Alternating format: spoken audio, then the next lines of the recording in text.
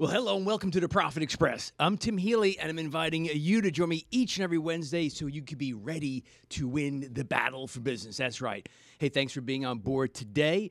And before we dive in, a big shout out and thanks to our good friends and sponsors at Corbett Public Relations, where they've been promoting and protecting businesses and brands for over 30 years. Listen, Bill and his team, they do a phenomenal job. So do yourself a favor. Connect with Bill. Go to CorbettPR.com. That's CorbettPR.com. Welcome aboard, everybody. So here's a question everybody has an answer to.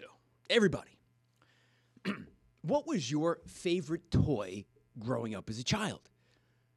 Now, I'm sure once I asked that question, you already had one or maybe a few toys come to mind. Was it a Rubik's Cube, G.I. Joe, Rock'em Sock'em Robots, Cabbage Patch Doll? Oh, and the list could go on. For me, it was the game Battleship. I loved the game Battleship. And listen, toys aren't just like something we had a lot of fun with as a kid growing up, obviously.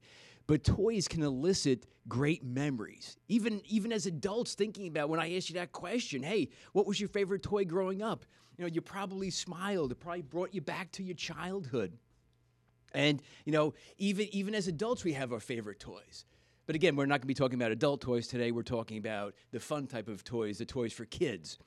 And I realized in the history of the Profit Express, in the nearly 14 years of doing the show, I've never had on an owner or president of a toy company. And I figured, well, hey, at least from an outsider's perspective, it sounds like it's a fun industry. It's an industry I'd love to kind of, dive deep into. So I'm super excited for today's guest. He is Matt Nuccio. He is the president. He's the chief emperor of Design Edge, and they are a leading toy development agency here in New York. And they've got some pretty incredible horsepower, if you will. They've been co-credited for the development of classic toys like Creepy Crawlers and Tickle Me Elmo. So I'm excited to dive into the fun world of the toy industry. And again, never had somebody from that industry on the show ever before. So it's a real pleasure to welcome aboard the Profit Express, Matt Nuccio, Design Edge. How are you today? I'm doing all right, Tim. How are you doing? Listen, I'm doing well, and I just realized, when you and I connected, to have you on the show today, I've never had anybody in the toy industry, and we're almost 600 episodes into the show, so you're the first. Welcome aboard. Wow, I'm excited to be your first. We can have a cigarette after this. So listen, I start off by saying, asking the listeners, hey, what's your favorite childhood toy? And so many come to mind for so many of us. I have to ask you, Matt, what was your favorite childhood toy? Oh, it was Crossbows and Catapults, which is a game where you just set up some walls and you fire discs into some walls and smash them and destroy them. And of course, Star Wars, because I was prime age for when the first couple of movies were coming out. So, yeah, that's me. A lot of BMX. I was a big BMX kid as well. I can still consider that a toy. Okay, yeah. Hey, listen, if you enjoy it, then absolutely. So, crossbows and catapults, I've heard about that. That has a kind of medieval flair to it, it sounds like. Oh yeah. I mean, I'm a kid in the early '80s. Everything was like D&D. You're There's right. Dungeons and Right, right. Dragons, Conan, and all that stuff. It was all those. That was just so hot back then. Awesome. So now, let me kind of let me jump in with the state of the industry. I think we all know, with social media, with electronics, with digital. I think, and I've read some articles, I've heard some things. Obviously, how kids interact with and play with toys has changed because of social and digital. So, what is the state of the toy industry in 2023? Well, the toy industry it's not going to go away. Mm-hmm. It's play is inherent, right? Children are Mm-hmm. going to play with toys forever. Um, but yeah, yes, digital does exist, but those are still toys in their own respect. But the market itself has actually grown. There's a lot of expansion of the market because adults now collect toys. Adults play board games. It's no longer toys are just for children.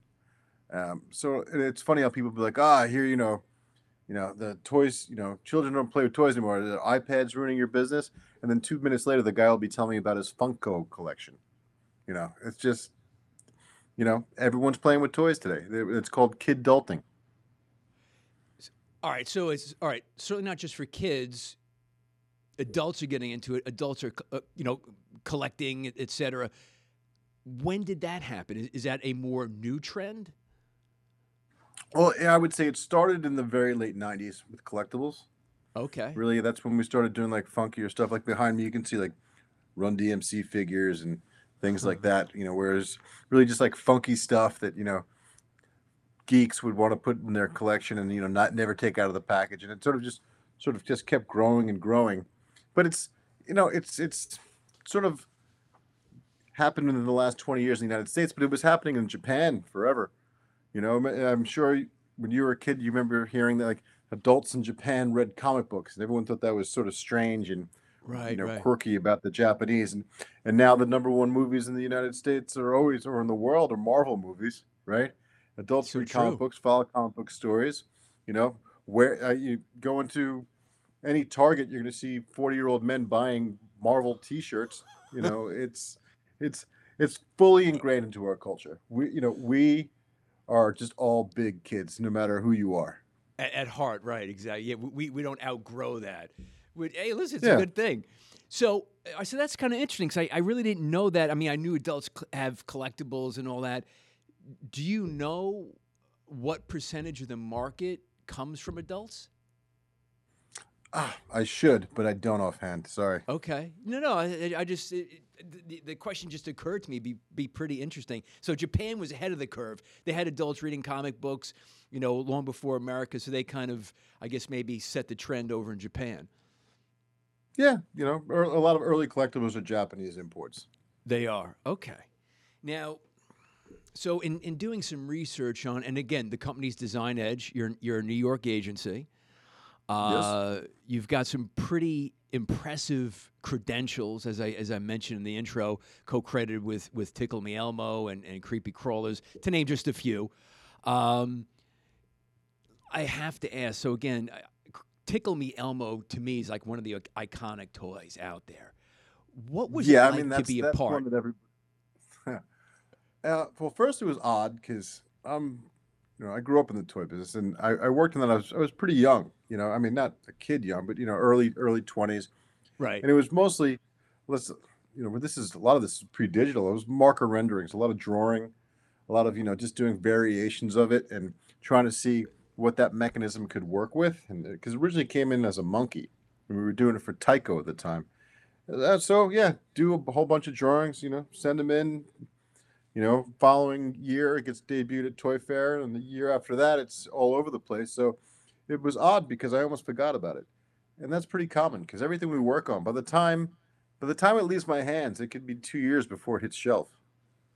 Wait, so let me ask you then. Okay, so you said Tickle Me Elmo comes in. There's sketches, there's drawings. It was originally a monkey.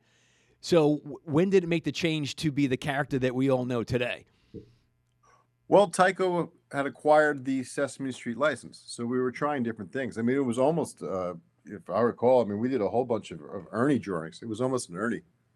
Really? And Elmo was starting to trend, and everyone was like, "Well, this new baby Muppet, maybe that's an ideal for the tickling mechanism and laughing." So yeah, that's what it was. And then, but we just do a whole lot of drawings, and then it gets to New York Toy Fair. The buyers, everyone sort of gravitated towards it. It got some good buzz, and that holiday season, as you remember, I mean, if you had one, you could have sold it for $300. It was crazy. So now, all right. So the New York Toy Fair is, I assume it's at the Javits. Is that like the big show in the It's at the industry? Javits now, but back then it was in the 205th Avenue building. So the toy industry for over 100 years had its own building when it was pretty Oh, cool. Yeah, it's okay. now, if you're ever in Manhattan, it's now, if you know where Italy is, that's the same building. So yeah, we Okay. had our headquarters, and Design Edge was over there as well, and every major toy company in the world had an office in these two buildings that were connected by one air bridge. It was a really exciting place, to be honest. I loved it. Unfortunately, times change, and things move, and New York City real estate really started to get out of control. So in the late in the late aughts, I'd say around 2007 ish, the industry sort of was completely out of that building and it just all gravitated towards the Javits Center, which is, what you're talking about now. Right. So okay, so you have the annual, toy fair in the city. Is that does that make or break a toy? Is that where you introduce a new toy and it's sink or swim? Is that what happens there? Well, in the era of when we did Elmo, for sure. I mean, that was the place to do. But now the world's a little bit different. Toy fair is important. It's good to get in front of vendors. It's not the press event it once was. That's the there's so many more ways to get your news and to find out what's hot and what's not than there was, in the 90s and early 2000s. Back then it was, you had three major networks, right? And if they just all latched onto the same story, things became a Yeah. phenomenon. And it happened, Cabbage Patch Kids, another example of, with the news really latching onto something. Since then, I mean, when was the last time you really heard of a toy that, parents were getting into fights over? It's not, the world's different. Wow. Okay. Um, so you come across Tickle Me Elmo, you work on it for a few years, it becomes the huge success it has. Now, again, this is a family run business. Your parents started in the '80s, right? Yep. So let me ask you this: when somebody comes to you and they have an idea for a toy, do you know right away if it's going to be a hit or not? I No, I don't have a crystal ball in that respect, but I definitely have a sense of if it will get to market, and that's the bigger thing because there's only so many spaces, only Right. so many SKUs at a Walmart or a Target. So, getting an idea, understanding the complete landscape of retail and what's out there, we can look at it and we can get an idea. Yeah, but what's going to be a phenomenon? No, I wish. Okay, so you don't have a crystal ball to that extent. Um, so somebody comes to you, and again, I've never had anybody in the industry on the show, so I know nothing about the industry. So an excited inventor comes to you. Take us through the process. How do you go from an idea or some sketches to it's on the shelf? What does that process look Sure. like? So if a toy inventor comes to me and they want to either license their product or manufacture it themselves, we can help them in either way. So if they're entrepreneurial and they want to go the ride and they want us to develop and manufacture and help arrange distribution, we can do that. If they have an idea and they want us to present it to Mattel or Hasbro or Spin Master or any of the giant toy companies, we can do that as well. But Hmm. first, they got to come in here and I got to review. I got to review the product, and I have to make sure that it's something that I want to get involved in because we only have so much bandwidth. There's only so much we could put our focus on, and we need to choose items that we feel are going to be successful.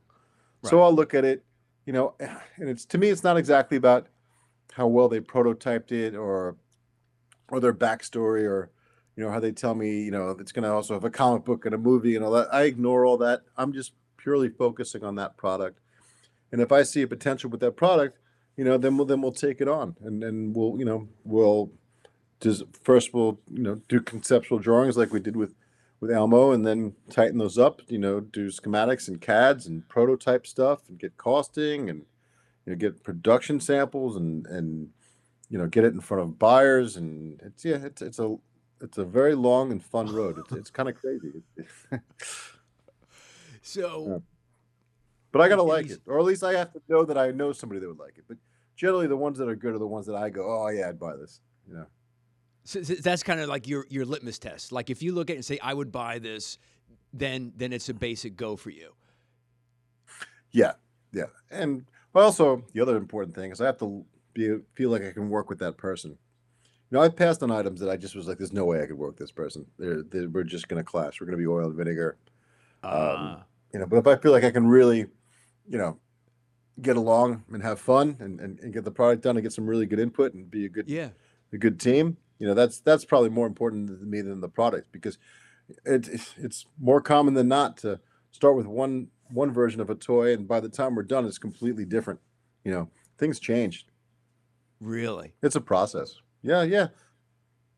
Yeah, it's So, like you ever hear. I liken it to music. You ever hear like a demo of a song, like a Beatles demo, like it's just John or Paul playing an acoustic, and then you compare it to the final outcome, and they're almost completely different songs at different speeds, and you know, like the final version has a full orchestra, and all these harmonies, and the original version is just sort of rough, maybe one verse and a chorus. And it's development. It's gotta we have to incubate these ideas and grow them and make sure that they're ready to get out into the world. So that's interesting. So somebody comes to you, they're the creator of a toy, and I would imagine it's to a certain extent it's like their baby, right? Their invention.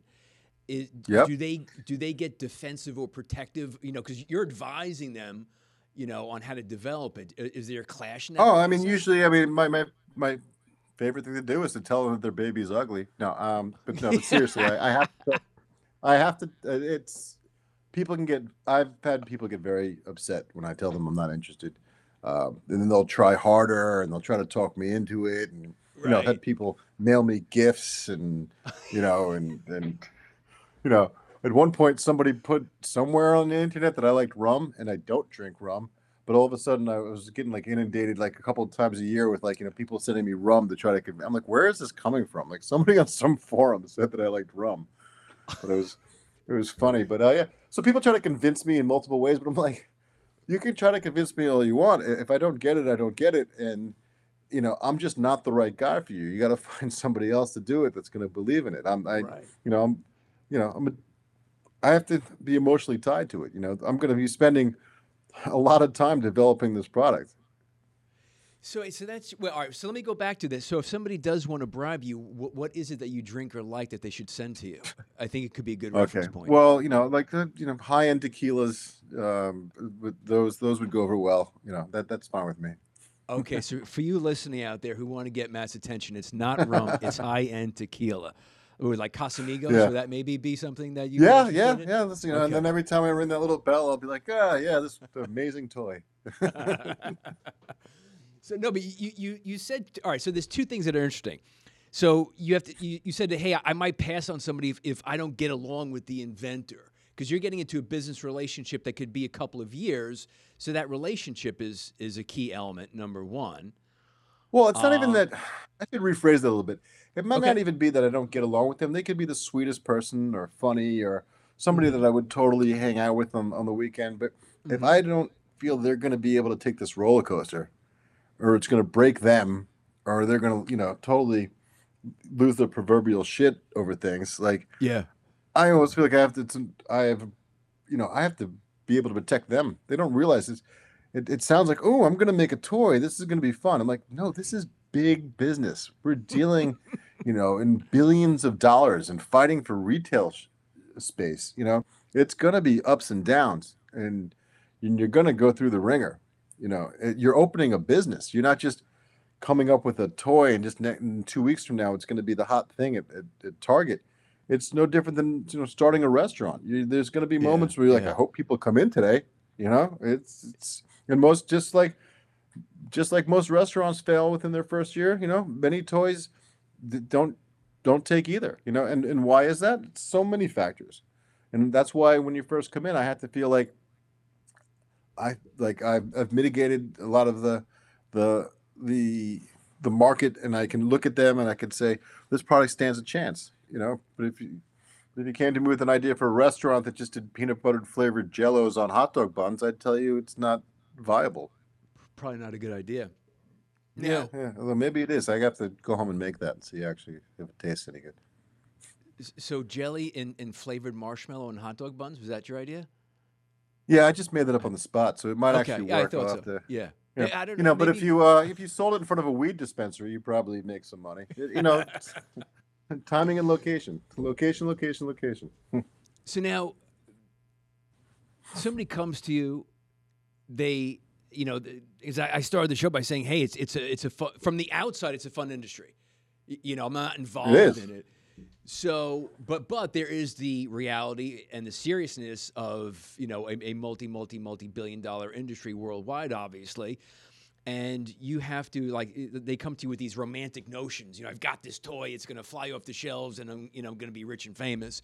And then you kind of bring them down to reality. Are they ready? And I'm quoting you: are they ready for the roller coaster ride of making a toy? It's inventing is a hard business. Right. It's something like ridiculous. I think Edison Nation did a poll, and it's like something crazy. Like 90% of inventors believe that they're gonna make $5 million off their idea. Mm-hmm. But the reality is 3% make it to market. Out of all inventions, 3% make it to market. Yeah, well, people who view themselves as inventors, but it's like acting too. Like how many actors think they're gonna make it, and they're just waiting tables. It's just Wow. Hollywood's full of that, right? Wow, So you got to that's align incredible. yourself with the right people. That's you know, which is why we're strong, because we review stuff and we make sure that we have a very good batting average, because I don't just take whatever walks through the door. So you're And discriminate, bad right? product also dilutes me. I have to be careful with that. If I just keep releasing failures, it's like, again, like the music business. It's you have a bunch of bomb songs, so no one's going to buy your albums. Yeah, after a while, yeah, your reputation's shot. It's ruined. Yeah. So the business started in the 80s with your parents, family-owned business. Um, who was, so it was mom and dad. What did you learn from dad about the business, and what did you learn from mom about the business? Oh, that's a good question.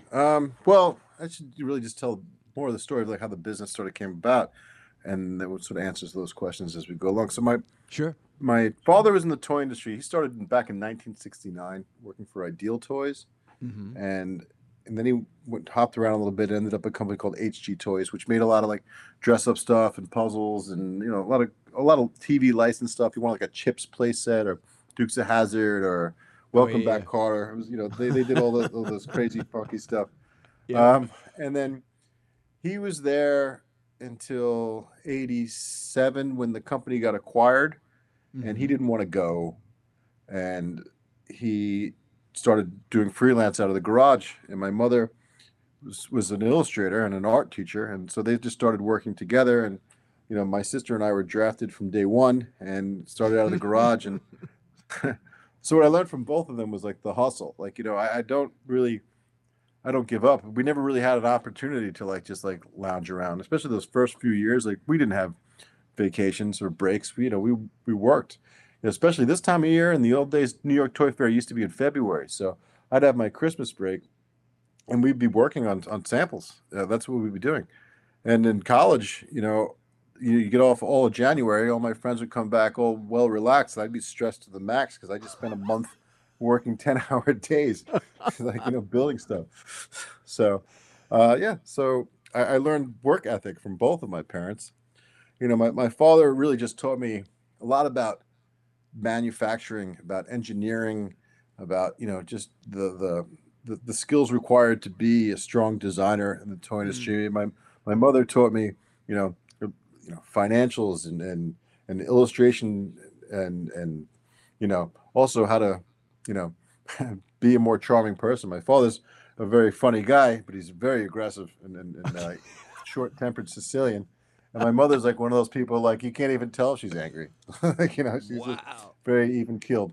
So a lot of people say I look like my father, make jokes like my father, but I have my mother's temperament. So Well, as you've described it, that's an awesome balance. So your mom kind of helps soften your dad's edges a little bit. It sounds like. oh yeah, for sure. To this day, Now, yes. it's so funny how the classic American startup, it's like it almost by default has to involve a garage somewhere, and Yeah. you and you guys are no different. So you said you had a sister, right? So you and your sister were kind of drafted, early on. Yeah. Yep. Yeah, she went to. She was a couple of years older than me, and she was going to the School of Visual Arts in Manhattan at the time when the Okay. business started. And yeah, and she was in it for quite a bit of time. I think she left around 2000 ish, because she got married, started having kids, and then Sure. moved up to Westchester and didn't really want to be involved in it. So I chugged along, and my cousin works here too, and he's sort of my right hand man. So it's still we call it the other Italian family business. Thank you for the distinction. I appreciate that. So, all right. So your dad is an executive, bounced around a little bit. Company gets acquired. They don't want to move. He wants to stay in New York with family. Starts out on his own, makes that big, dive into the deep end, called startup.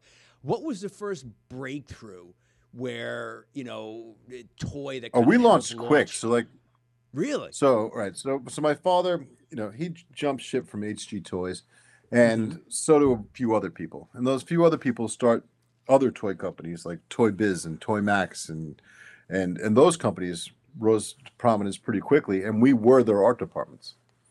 Like, we became their art department. So we're in the garage maybe a year or two, and then all of a sudden we're in Manhattan. We have our own office there, and then as the toy building became more showrooms and less office space, we moved back out onto Long Island. The company started growing. My parents, sell their little house, and then they, moved to a house on the water, and life changed. We were working on massive projects with big toy companies.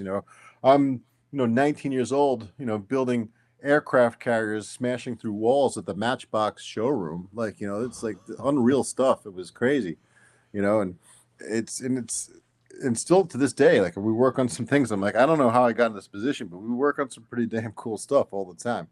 And people come into my office and their eyes are just like, giant wide. Like, you worked on that and you worked on that. I'm like, yeah, but I forget what we've worked on. It's crazy. This stuff's sitting around like, you're just a kid in a toy store here. It's lots of eye candy. But it's not me. I'm not the eye candy. Thanks for letting us know. Now, all right. So I've got nice legs. You do? Okay. So you like high-end tequila and you have nice legs. Okay, that's good. Right, yeah. Awesome. Yeah, hey, and listen, you are a toy mogul with nice legs who has an appreciation for tequila. Who wouldn't want a piece of that? So it's based on the story you've just told. Your dad had the connections, which always helps in business, and he was networked because of where he worked. So you guys started succeeding relatively quickly. You're saying a couple of years. That's a relatively quick trajectory. Yeah, well, because my dad was very aggressive, and he was fortunate enough that the guys that were starting these toy companies, he was already equal with them back when they worked at HG. So he was never the let's just hire a schlub designer. He was like the kind of guy who we'd have clients, big clients that would hire us, and I swear my father would just like turn them in like they were his employees. He'd be telling them what to do. Really?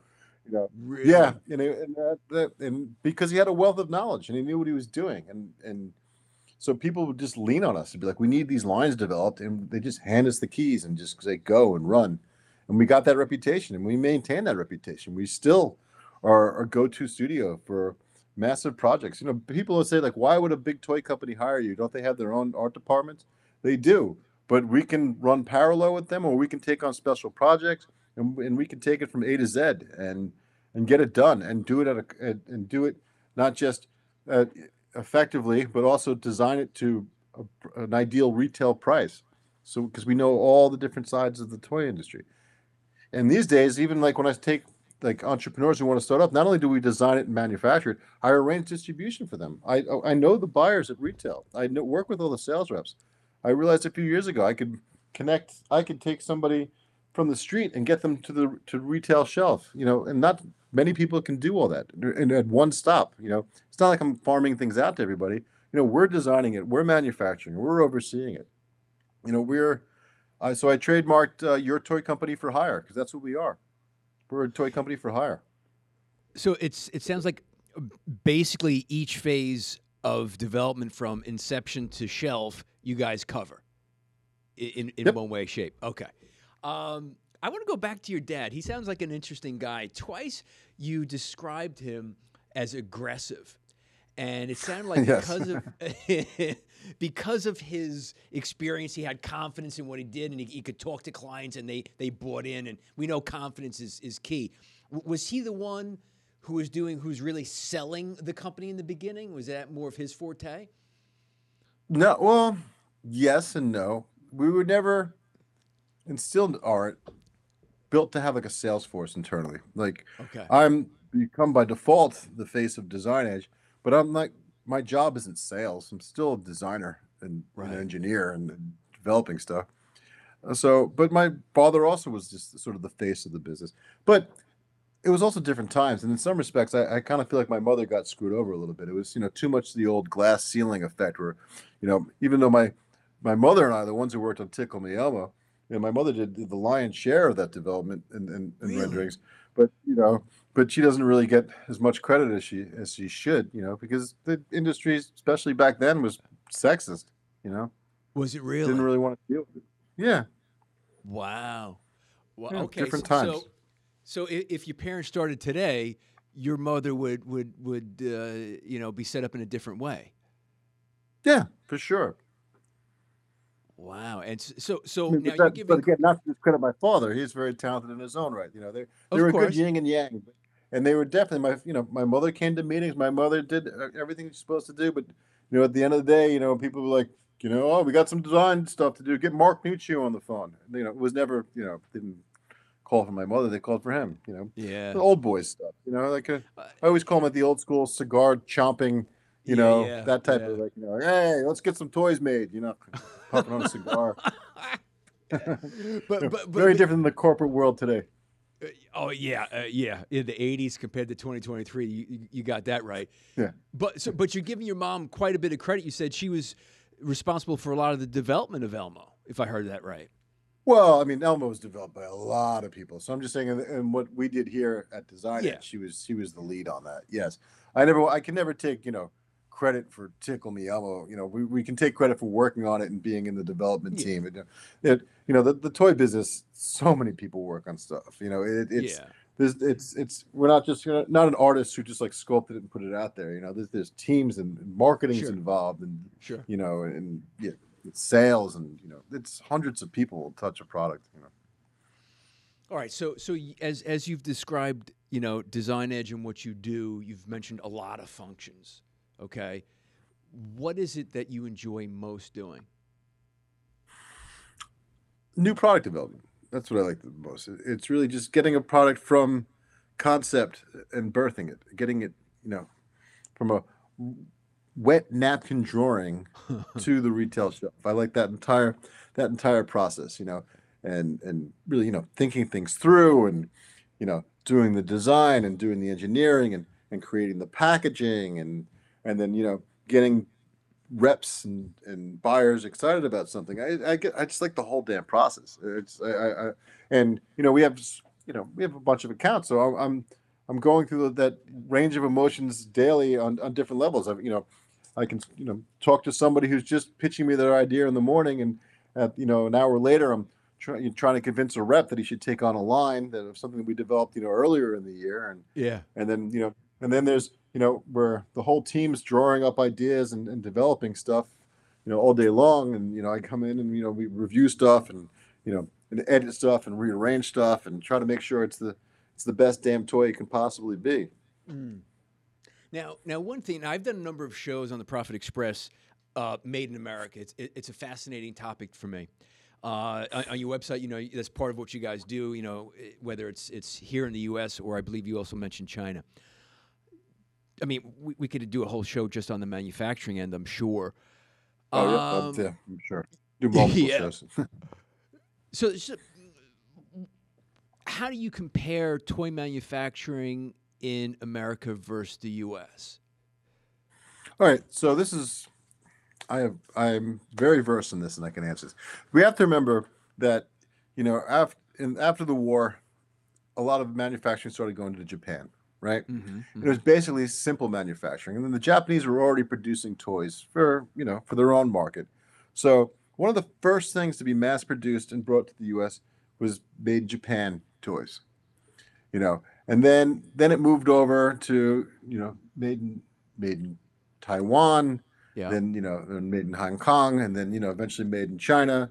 And so this cost structure of low price point toys is so ingrained now that it's very difficult for the U.S. to ever really compete. Because yes, some products have moved to China more recently, last 20 years, something. This is this is nearly 70 years of manufacturing toys in Asia. It's, again, one of the first products categories to be produced overseas. So, so in that respect, it's very difficult. We just don't have the infrastructure for it here. We can make certain things. We make, basic, simple injection molded type stuff in the States. We do some printing, some games, some puzzles can be done here.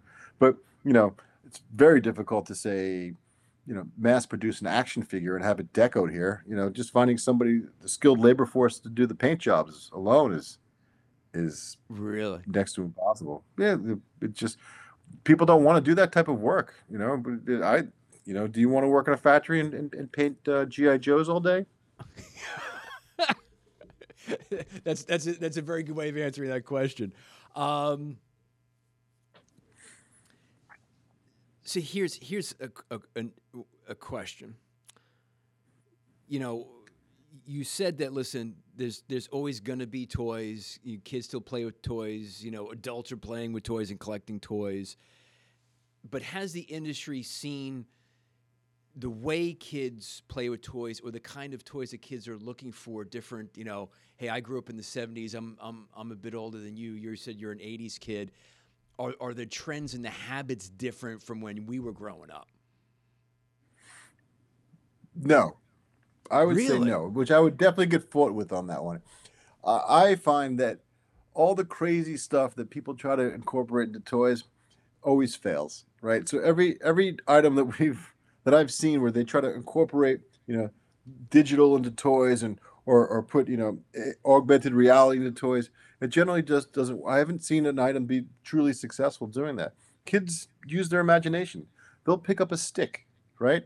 Yeah. The number one selling toys, or like take Hot Wheels for instance. I mean, it's a ridiculous amount of Hot Wheels. It's just a simple toy. Kids are going to roll it on the ground and they're going to make their car sounds, and that's that. And adults are going to collect them. A good solid toy does both. It can be played by Hot Wheels is a great example. You can buy a Hot Wheels for your 2-year-old, and there's probably some 40-year-old guy living in his mother's basement who's got a wall like this behind him of just Hot Wheels cars. Wait, Right? do you live in your mother's basement? Is that what you're saying? No. And that would be funny if this actually was like you heard like my mother screaming if the meatloaf's done. Right? Matthew, come up for dinner. Yeah. Oh, that's awesome. So great toys can be played by a 5-year-old and collected by an adult. That's a great way to put it. So again, at the end of the day, a kid knows what they enjoy, having fun and being creative and using imagination. So the more they complicated it, it doesn't work. Yeah. I mean, just happens to be here. So this is weird because it's actually me. So Funko, you familiar with Funko Pops? Yeah. So my kids have walls of these. And this actually happens to be of me. Funko made me an award a little while ago. Wow. And they made a Funko Pop of myself. But again, simple. There's nothing going on here. This is just injection molded plastic, and that's that. Yeah. But but times change. Like I mean, I have some old HG stuff that my father used to work on, and I think it's hysterical. Hold on, every kid wants the Serpico playset. Yeah. But look at these guns. Can you am I getting on camera here? The gun in this go thing the other is way. like, There you go. You go. Yeah. look at it. You get shot walking down the street with that toy gun these days. That's a real gun. And then here's a chip set. Look at this gun on this one too. Again, ridiculous. Okay. Yeah. All right. Now we're talking about memories and the emotion of toys, and so I'm a boy, and two of my favorite guns. I mean, a game I love, Battleship. Love playing Battleship, and then I got Battleship's awesome. It was a great game. There's 2 guns I was given. Okay, one is still in my bedroom at my parents' house. It is a wooden, like a bolt action World War I rifle with a gold bullet. We still have. Oh yeah. No, I remember awesome. those. Did you remember those? Right.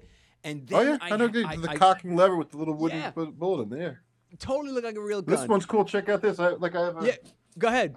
This was made by Mattel. Oh, Full on Tommy gun. yes. I had a black M6. Yeah. Love it. Yeah, you can't sell these anymore. If I just walked if I walked into a gas station carrying this, I'd get shot dead.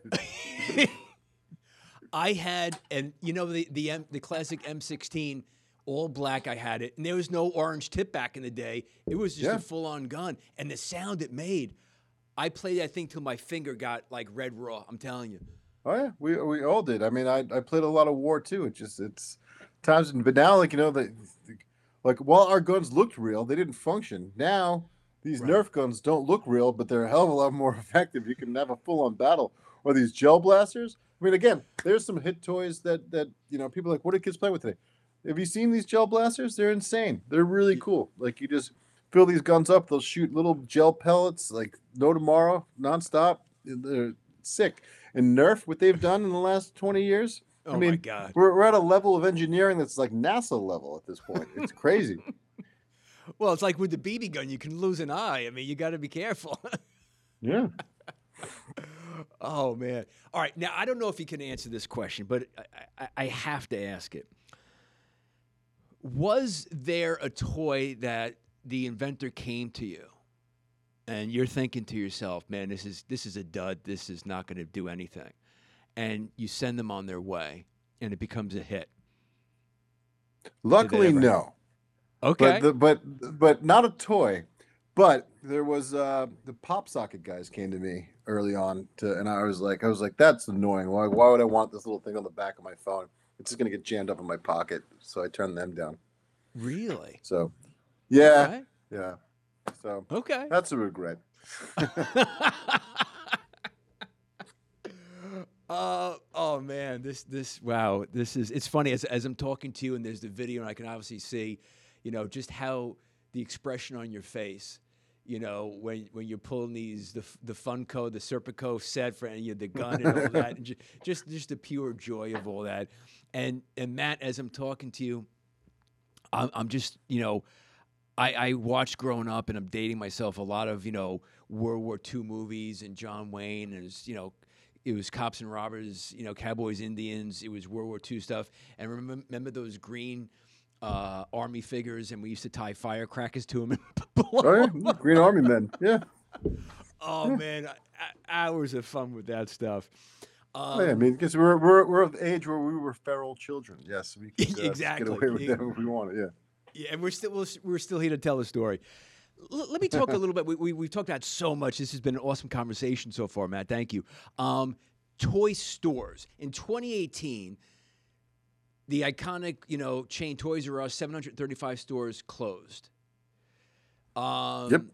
FAO Schwartz was it KB Toys. Where are toy stores nowadays? Well, first, Toys R Us didn't close because there was a lack of market. The market was there. It was just over leveraged by the people, the hedge funds that owned it, Yeah, they and had they a lot of made debt. a real Yeah. estate play. Yeah. Yeah. Okay. Okay. So, but Toys R Us is coming back. It's they're opening. I mean, they're opening them all over the country. There's some big plans for it. But yeah, there's support your local mom and pop shop. I mean, that's really that's the place you should be buying toys because there's some great specialty toy stores all over the country where they go and they work hard to curate a good line for their community. So Mm. rather than go to Walmart and Target, first befriend your local toy shop and get to know what they're peddling. But of course, Target and Walmart have increased their footage of toys as well, and Barnes and Noble has a great toy section. I mean, there's plenty of places to buy toys. So it's not as dire as you would think, but you always and I'm with you as far as supporting the local community compared to the big box stores. Because I'd have to imagine somebody who's got a retail shop, an independent retail shop, has to be passionate for toys like you are. Oh yeah, I know some great independent retail shop owners all over the country that I've never stepped foot in their stores because they're in the middle of you know Wisconsin Yeah, or yeah. Illinois or somewhere in Arizona. But I know them from trade shows, and I know their reputations, and I see them, on LinkedIn, talking about they can make or break a toy. Specialty is really where things get incubated. You get an Really? item that the specialty toy stores like, and they get behind it, you can that can blow up into. It's just that's the ultimate. That's what you want. That's the best way to get to critical mass. To start at the base. The underswell, because a lot of the mass toys, if you get into mass immediately and you're just a startup or an independent, you're never going to have the marketing dollars to compete against the Mattels, the Legos, the Hasbros of the world. So you need that underswell of people who just word of mouth told each other about this great toy or this great game that they found. And that starts at specialty when the owner of the store goes, "Hey, have you seen this amazing Serpico playset?"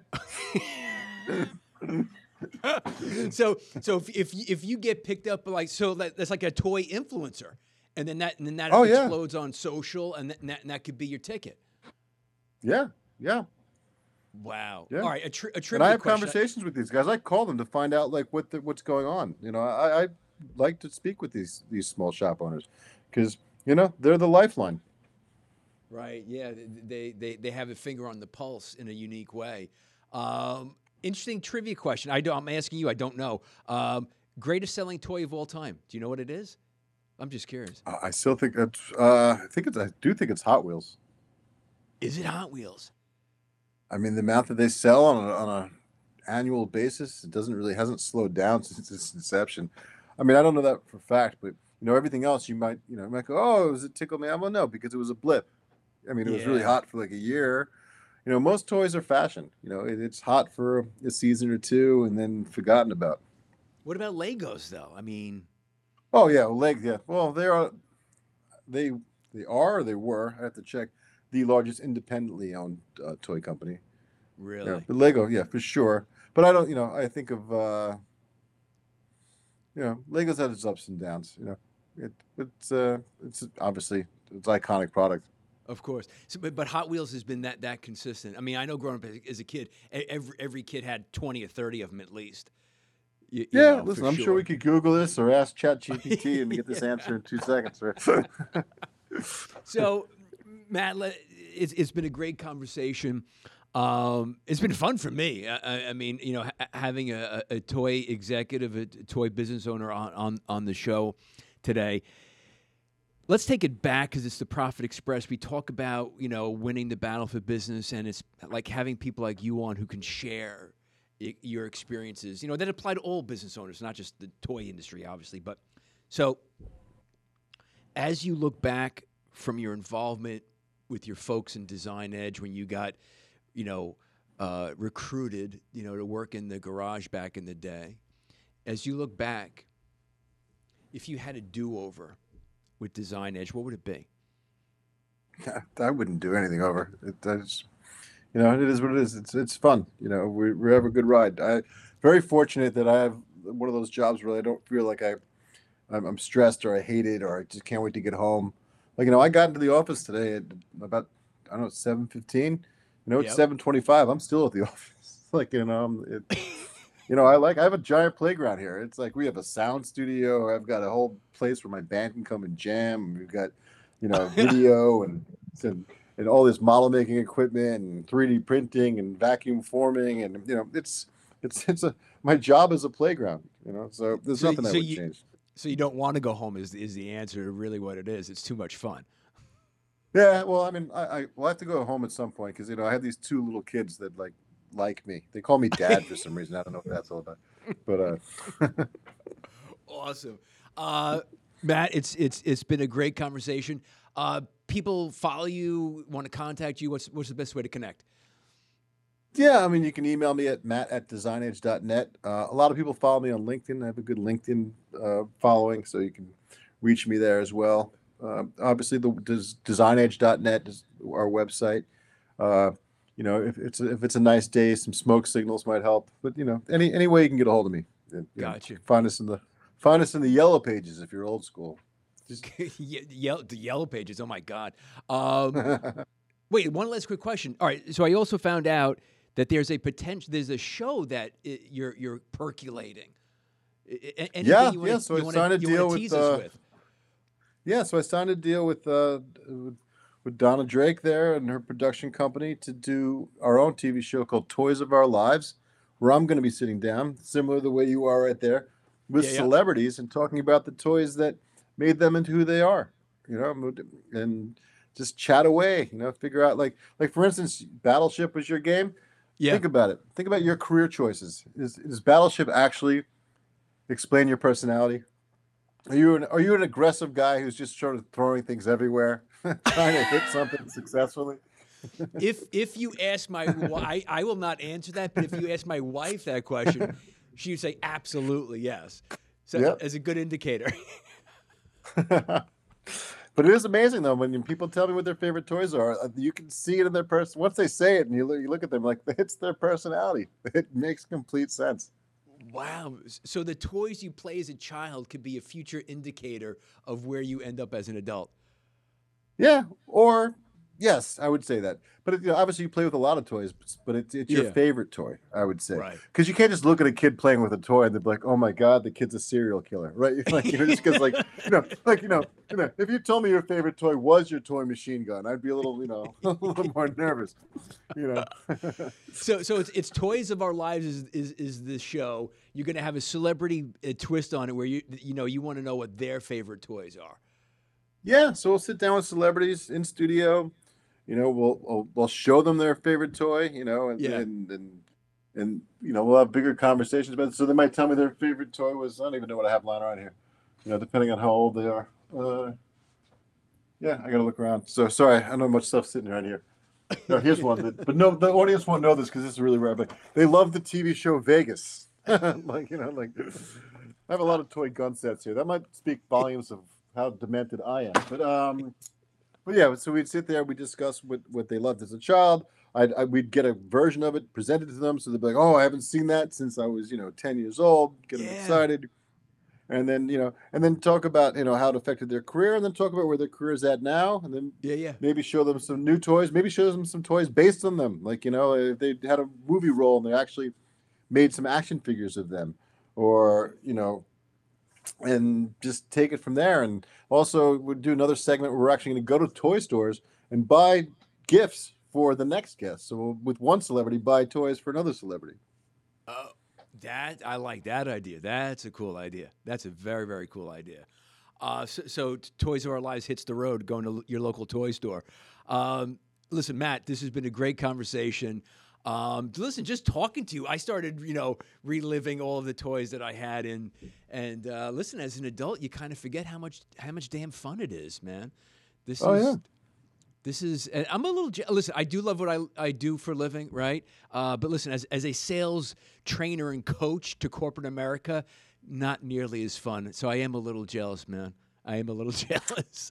Well, maybe, and after this conversation, all of a sudden you'll start telling people your favorite game was Monopoly. Yeah, instead of Battleship, right? Or an M16 machine gun.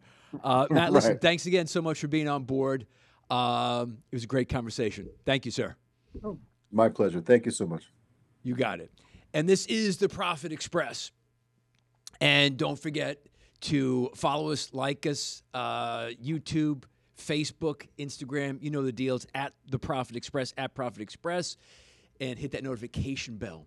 But more importantly, keep tuning in each and every Wednesday for great shows like the one I just had with Matt Nuccio, who is president and co-founder. It's a family-run business of Design Edge, who quite frankly has probably one of the most cool jobs of any guest I've had on the show.